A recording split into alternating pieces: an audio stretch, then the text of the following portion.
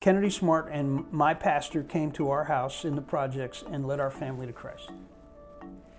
And we didn't move out of the projects, but Jesus moved in. Welcome to the Rabbit Hole Recordings. Stories of faith, hope, and love found in unexpected places. I'm your host, Kurt Moore, and today we're talking with Randy Nabors, coordinator of Urban and Mercy Ministries for Mission to North America. Randy also serves as the coordinator of the New City Network, where along with his wife, Joan, they counsel, coach, encourage, and equip pastors and congregations in the works of mercy and cross-cultural ministry. In this episode, we discuss practical ways in which ordinary Christians can make an extraordinary impact. Just wanted to ask you how you've seen over the years mercy, the love of God that's extended to folks in need, how you've seen Jesus show up and make an appearance in the lives of those who are the recipients of mercy. And then I guess another question would be how Jesus has made an appearance in the lives of those who have heard the call and served. You know, here in Chattanooga, we started doing short-term mission teams. In other words, we started being a host for teams to come to us in 1985. And I remember it because my wife and I had come back from Africa as missionaries, and I was talking to one of my deacons, and he had told me, he said, you know, while you were gone, a church called and asked about sending a mission team. And we laughed and we said, nah, we don't want you here. And I when I heard that, I looked at him and I said, you said what? I said, we don't have enough people to help the people we're trying to minister to. I said, we need more boots on the ground.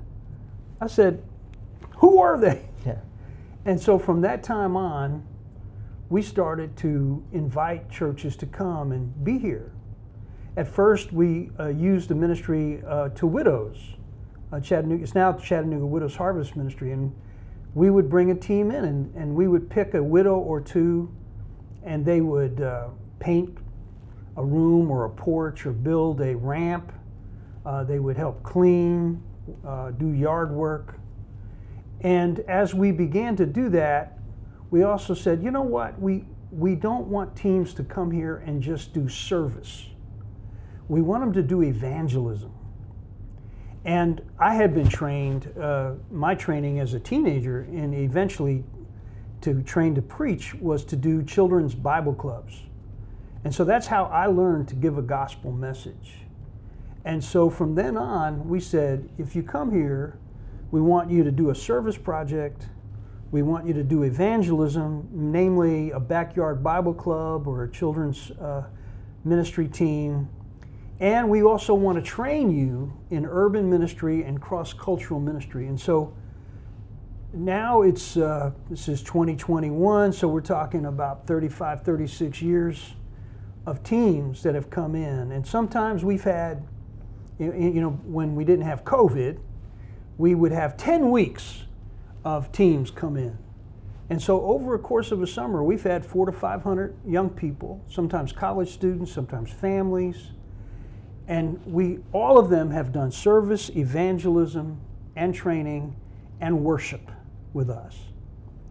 And I'll tell you two particular stories of how it has impacted people that have come on those teams.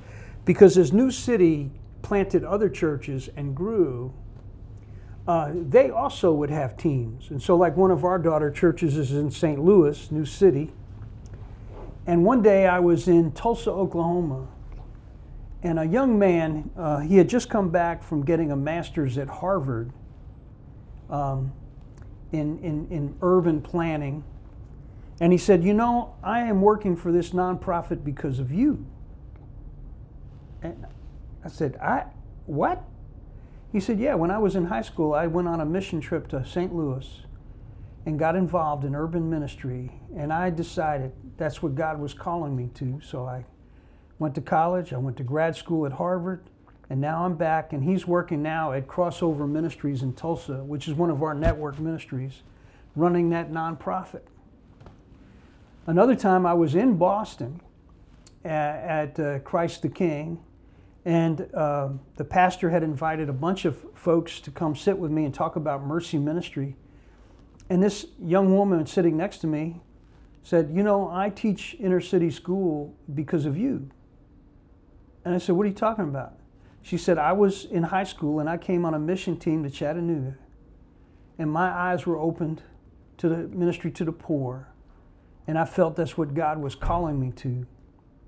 Her father, by the way, was a PCA elder who taught at Harvard Law School. And so, you know, that kind of fruit coming back to you after years just kind of blows me away. And it's great that God was able to give you a vision of that too. Sometimes you don't get to see that. That's beautiful. Right. That's right. You don't always see the return. There is no doubt that hundreds of widows, poor families, kids, and by this time, 35 years of child's Bible clubs, we're talking about thousands of children who have heard the gospel, who have heard a call to receive Christ as their Savior. I have no idea how many of them we'll see in heaven. But I do know I have seen the tears of poor people weeping and saying thank you for helping us. And I have seen the engagement of young high school kids, many of whom eventually came here to Covenant College to say, "I saw God at work just in that week." Now, mission teams can be terrible. They can be wrong. They can be done badly. Bad things can happen. But they're also a wonderful opportunity to share Jesus with the people of the city, to bring reinforcements to a church like ours, which is committed to the city, and give us boots on the ground to get stuff done, as long as they come as servants.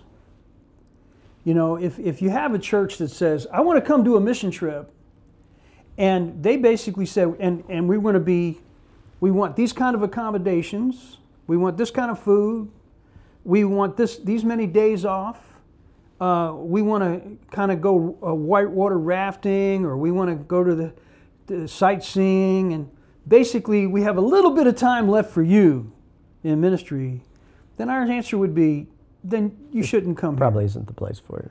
Because we're kind of famous for making you sleep hard, work hard, go to bed tired, usually have great food. We always try to do that. But we're going to ride you hard and put you up wet. And when you get home, you're going to praise God for the opportunity. Well, I know when we were planting lanyap after Hurricane Katrina, we benefited from years of those teams who had served with New City, who came and served with us, not just with us, but all the other ministries along the coast that experienced need from the hurricane. And that's a legacy that was probably a model for the things that we've done. And with our short-term missions, that pattern of the way you described it, where there's a physical work in the morning and then we do VBS, and there's an orientation to mercy ministry. That really has set the agenda as a model for a lot of ministries. And so that's why I always enjoy talking with you. I feel like I'm a beneficiary of what you guys have been doing as well. So it's interesting. I wonder how many the trajectory of that goes on to glory. Amen. And and it's impacted New City in terms of our church has sent out many mission teams. And our kids, a lot of our young people have grown up hosting other teenagers from around the country. And teenagers love teenagers. Young adults, they love young, and they get excited and say, "Wow, the kingdom is big." Right, exactly. And so we have sent, at one time, our church had a reputation that if there was a disaster in the world, anywhere in the world, we'd have a team there within a month. So we've gone to Sri Lanka, we've gone to Guatemala and Honduras and Jamaica, and if there was trouble, Mexico, MTW would ask us, MNA would ask us, and we would have a team there. There was a period of time we had a bunch of churches that were being burned down in West Tennessee. Right, I heard about that. And we mobilized and sent teams there, and lo and behold, one of our teams was there, and the president and the vice president of the United States show up for a photo opportunity. So we have that in one of our church directories. That's great. The connection with short term, we would love for folks to be encouraged to participate in acts of mercy in their own community. What kind of advice would you give for folks considering that? Maybe serving in their own community or seeking opportunities. Yeah. Well, I think the very first thing is sort of a change in your perspective. If as a church your perspective is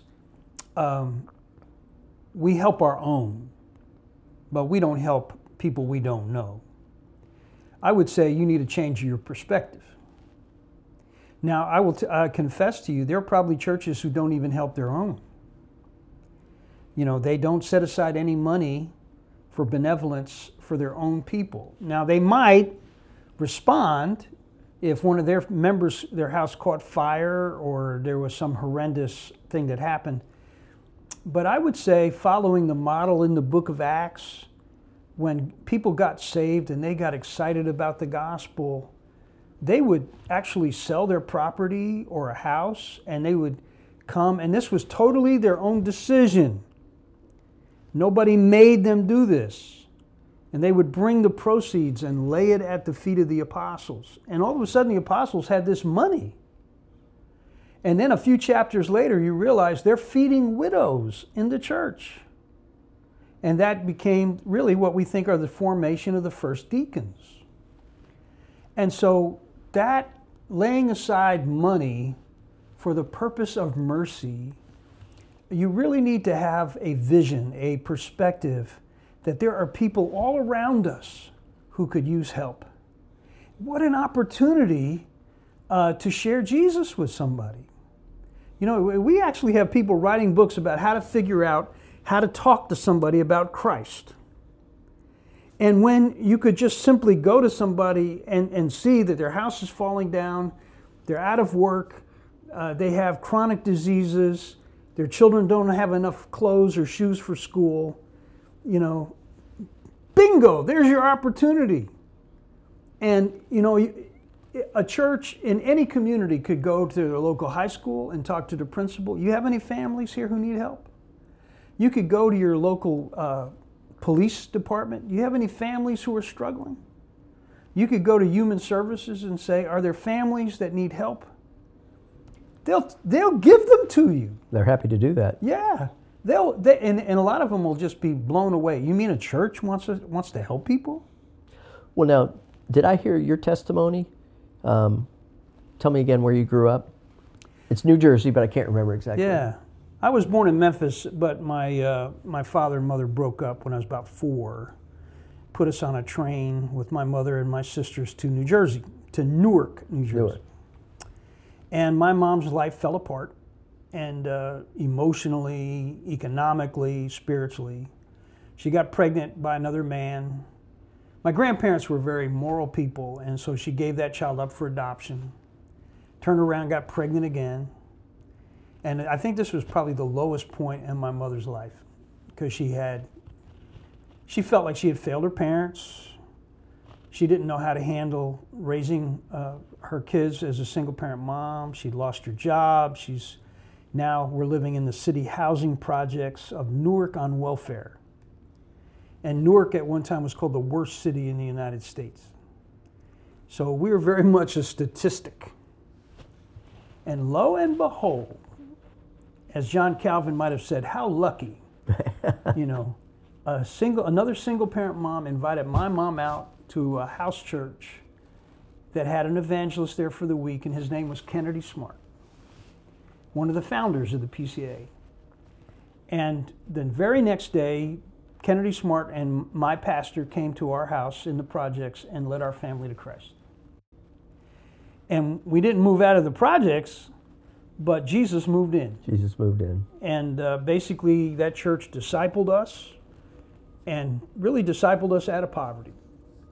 And so it was that kind of urban ministry in my family's life that launched me, and where I felt the call from God to be a preacher of the gospel and to serve in the city. No, that's a beautiful story, and I appreciate you sharing that. Yeah, that's an example of what you just talked about, where you can go to the police, you can go to the school, or I guarantee you there are people in churches that are connected through networks of relationships where they know folks. So oftentimes I'll ask God, I'll say, Lord, would you give me an opportunity to talk about you today? Just praying. And it's amazing how he answers that prayer. So that would probably be a good way to start too, is just to pray if you really have a desire, or even asking God to give you a greater desire. But I know my faith has been encouraged when I've seen God work in that way. Yeah. And it propels you on to greater acts of love and service, right? Yeah. One of the challenges, I think, for any minister of the gospel is, okay, you talk about helping the poor, but what about preaching the gospel? Isn't that our main goal? And my answer is, I think we have to model our lives after Christ, who went about preaching the gospel of the kingdom and doing good. And I think they always go together.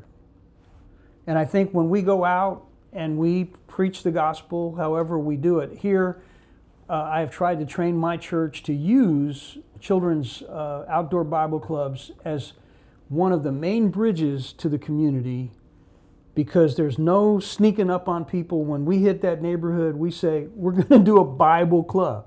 We're going to talk about Jesus. There's no pretense. And lo and behold, the children come. And we talk to them, and we talk to their parents, and we invite them to our church. As we meet them, we see their physical needs. And so we're leading with Jesus, but we're immediately doing good. So if we see a family who's struggling, if that family says we need help, we're going to help them. They don't have to be members of our church, but we have already come into their neighborhood. We know they have a need. And so we have developed all kinds of nonprofits have spun off our church. We have an economic development ministry called Hope for the Inner City. We have a clinic called LifeSpring Health Clinic, which we built basically to take care of children who have no insurance. We have sports leagues with Chattanooga Sports Ministries for inner city middle school kids, and we meet their families and see their needs, and we help them, and we preach the gospel to them. And it's always a both and. And I think if you just did one without the other, we would feel sort of half-dressed. Right. We're in a conservative denomination, and yet I think there are many practices we do that are unbiblical. One is that we hold to almost this Greek dualism, that the things of the spiritual nature are good, the physical is bad. So we think the proclamation is all we need to do, right? And it's almost like for a long time, for decades, we have emphasized the preaching of the word, which is excellent. Amen. But without the acts of mercy and service. So it's almost like we inadvertently believe a false gospel, because that's a false gospel, isn't it? I'm thinking that. You don't have to say anything about that if you don't want to get in trouble. I mean to rephrase that, and I can always edit this. I'm the one that'll get in trouble. Well, I do think, and you and I were talking about this earlier, I do think one of the problems, we are in many ways, we're an incredibly blessed denomination, and we're blessed with a lot of different things. One of our blessings is an educated clergy. We take our academics very seriously because we take our theology seriously. We want all our pastors to be extremely well trained. And not only do we send them off to school, but we won't let them be preachers in our denomination until they are licensed and ordained by our presbyteries. They go through an arduous process. And unfortunately, what we sometimes create is sort of an elitist, cognitive, intellectual group of preachers who don't know much about how to help the common man. They have the view, well, people need the word, and I'm going to give them the word. Amen. Amen. The apostles believed that too. Jesus believed that too. But they also went about doing good.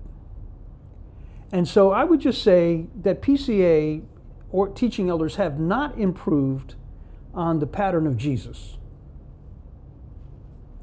So if somebody wants to come after me for saying that, go ahead. Our pattern is not the Reformation. Our pattern is the Scripture. Amen. The Reformation helped us recapture the Scripture. But it's the Scripture where we need to build our pattern of ministry. And so that pattern of ministry has to be holistic. It cannot simply be academic, cognitive, and intellectual. It has to be all of life. And we are blessed also in that our denomination is fairly affluent. And so a lot of our people, they don't need anything. They don't need anything until. So therefore it's hard to empathize with folks if you've not really experienced or tasted that financial need. Exactly. Right? I mean, and empathy, for me, often when I preach to a church, and I'll tell my story, I'll tell how I came from poverty. And there's usually somebody sitting there who will come up afterwards and said, I did too, but I've forgotten where I come from. And at one time in America, especially our grandparents' generation, they remembered the Great Depression. They were kids during that Great Depression, or depending on how old they were. But they lived through it. They know what it's like to stand in a bread line, I had dinner last night with folks that are hosting me, had dinner with them and told them about my grandmother who grew up in Mississippi, and she picked cotton. Yep. She picked cotton in rows with other folks, white people, black people. And my grandfather did too. It was a time of great need. And that discipled her as well. She loved Jesus. Seems like she always recognized her need, and was always trying to participate in acts of service. I wish I was more like that. I tend to forget. Well, sometimes we forget that our blessings, our economic blessings, rob us of the blessings of poverty. And that's one reason the poor heard him gladly. It's one reason that the poor are so focused on by God in the Scripture, because they have always this intense awareness of need. When you say you need to live by faith, it's kind of hard to live by faith when then where every meal is going to come from. Right. It's not just that you have a job, but you have assets, you have investments. You have a sealed retirement. Where is your faith at? I have jokingly said, although it might not be inaccurate, like if I was asked, how much trust do you have in Jesus? I might say 5%. And that might be generous. And I say that sarcastically because my hope and trust often, I think, is in so many other things that I have, that are around me. When I was new to the faith, I remember I prayed, forgot the psalm, "Search me, O Lord, know my heart, test me, know my anxious thoughts. See if there's any way offensive in me, and lead me in the way everlasting." And there were lots of good things and lots of challenging things through that prayer, but God made himself known. But that's a prayer, sometimes it's difficult to ask. Search me and know my thoughts, test me, know my anxious heart. That's asking God to do some surgery on you without anesthesia, right? But then I guess God shows up in that too. You're right. There are dangerous prayers to pray. Like one is, "Lord, teach me humility." Or give me patience. Yeah. I don't think we were cognizant of how dangerous those prayers are, but That grandmother that I mentioned, I actually lived with her for about 1.5 years before Kelly and I got married. And gosh, she was in her late 80s. And here I'm just a young buck, and I'd take her places, and she had arthritis, and she was slow. And she would say, Curtis, I pray for you 10 times a day for patience. I was like, Granny, please don't pray that prayer. Amen. Amen. No, that's good. Thank you. You've been listening to the Rabbit Hole Recordings, stories of faith, hope, and love found in unexpected places. If you've enjoyed this podcast, please don't forget to subscribe to our show, and if you wouldn't mind, spread the word. Please tell your friends about us. And if you'd like to learn more about M&A short-term missions, go to mnashortterm.org.